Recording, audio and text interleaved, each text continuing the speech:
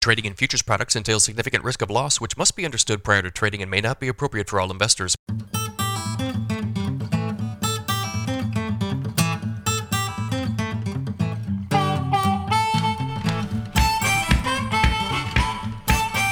Good morning, everybody. We've got a mixed trade in the grain markets on Friday. It is 5:50 a.m. Central Time as I speak here.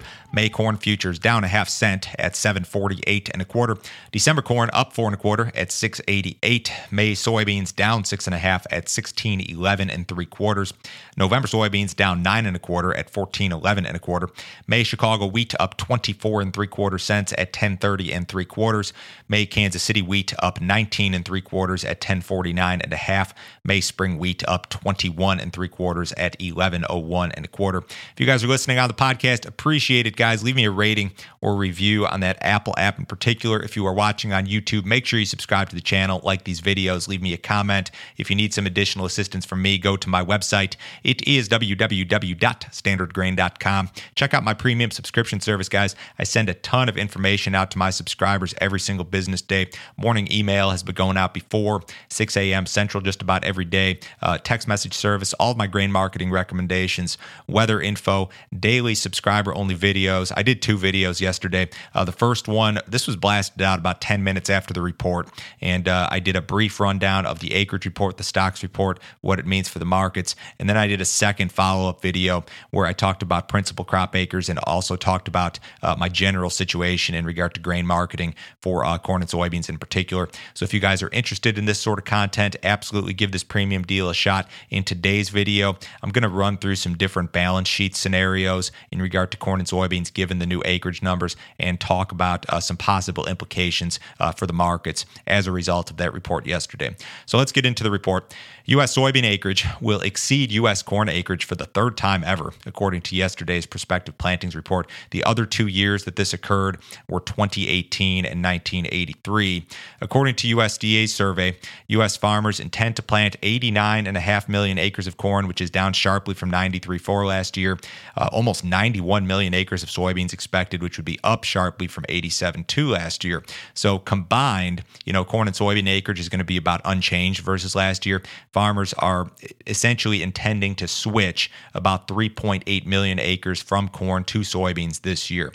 The switching is very, very widespread. Here's a map from USDA, and you can see it's all across. This is corn acreage versus last year. You've got corn acreage loss across the Corn Belt, most of the plains, the South in particular, and then you look at soybean acreage, big increases everywhere. So this is not just in fringe areas or in one area or the other. This is a very widespread trend of farmers moving away from corn acres and into soybean acres. The big reason for this, I think, is fertilizer prices, high prices, lack of availability, and that factor in particular has pushed farmers away from corn, despite the fact that corn makes money. Corn prices are very high and attractive. Soybeans don't require nitrogen. Nitrogen is one of the inputs that has just skyrocketed in cost, and there have been availability issues this year also. So farmers very much intending to switch acres away from corn and into soybeans this year. Now, principal crop acres in this country, acres of all crops combined, are going to be about flat. And this was one of the wild cards, I think, in my opinion, going into the report. Back in 2013, 2014, principal crop acres were 326 million. And I think that a lot of people thought that this year in particular, because there are so many crops that are so profitable on the farm, that we'd see an increase back to those sort of levels. And USDA says, no, you're not going to see it. We're going to be about flat in terms of principal crop versus last year. We've essentially lost some acres, and if they're not coming back this year, I don't know if they're coming back at all. I know a lot of these were like wheat acres and hay acres in the plains. Maybe there's some urban sprawl here. This is kind of a question mark, and nobody has the exact answer to it. Where did these acres go? But they're not coming back this year, not according to USDA at least. There were no major surprises in the quarterly grain stocks report. U.S. corn stocks as of March 1st were up 2% versus the same period last year, slightly below trade expectations. Soybean stocks were up 23% versus last year as of March 1st, slightly above trade expectations. Wheat stocks were down 22% last year here in the U.S. down 22% versus the same period last year, slightly below trade expectations. So the stocks numbers, in a lot of years will actually be the big surprise. And in this year, they really were not. U.S. officials say that Russia is damaging Ukrainian grain storage facilities. This is kind of an update to a story that first started to emerge really just a week or two after the invasion. One U.S. official commenting on unclassified images said that the United States has information that Russian forces are repeatedly damaging grain storage facilities in eastern Ukraine. This was a quote. As of late March, at least 6 grain storage facilities had been damaged as a result of these attacks. Russia's reckless damaging of these grain silos is a clear-cut example of how Putin's war directly affects civilians in Ukraine and threatens food security around the world. These are the images. If you're watching on YouTube, they're very grainy and blurry. I'm sure that the government has much better versions of this, but this is what was floating around here this morning. So, this issue when it comes to Ukraine and Russia in particular remains a fluid situation. An absolute wild card when it comes to wheat in particular and corn to a lesser extent. You look at that wheat report yesterday, there were some interesting things in there. Spring wheat acreage much lower than expected, durum wheat acreage much higher than expected. But I think what's going on in the Black Sea is a much bigger factor than anything that USDA had to say yesterday. Drought here in the United States remains an issue. USDA had their weekly drought monitor and data out yesterday. So you've still got drought across the plains, across some of the western corn belt. We have seen some relief here as of late.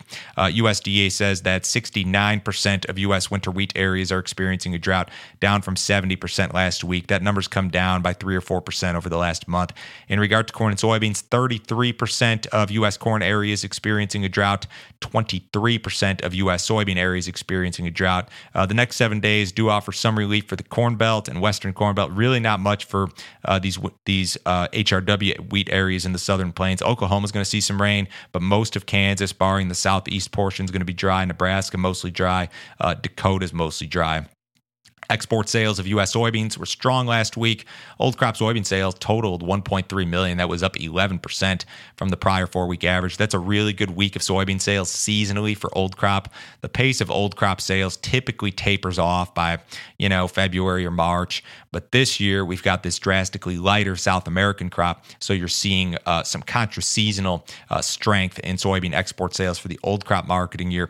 New crop soybean sales were very light, although accumulated new crop commitments to soybeans for that new crop marketing year are the best on record seasonally. Corn sales generally soft for both marketing years. Wheat sales also soft. The government will release its monthly unemployment or jobs report this morning at 7:30. The unemployment rate should come in near 3.7%, which would be down marginally from 3.8 in February.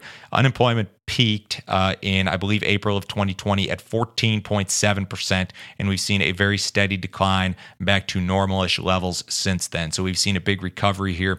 Non-farm payrolls expected to come in at 490,000, which would be down from 654 last month. The U.S. economy has added jobs for 14 consecutive months, beginning with January 2021. We saw this huge volatility in non-farm payrolls during the COVID panic, spring 2020, big drop, then big recovery, and now we're kind of leveling off here. So be prepared for some volatility in the outside markets when that report comes out here a little bit later this morning. The cattle market was lower in live cattle and sharply lower in feeder cattle. The feeder cattle market did not like that higher trade in corn yesterday. We'll see what develops here today. There was some cash trade at 140, fairly light yesterday.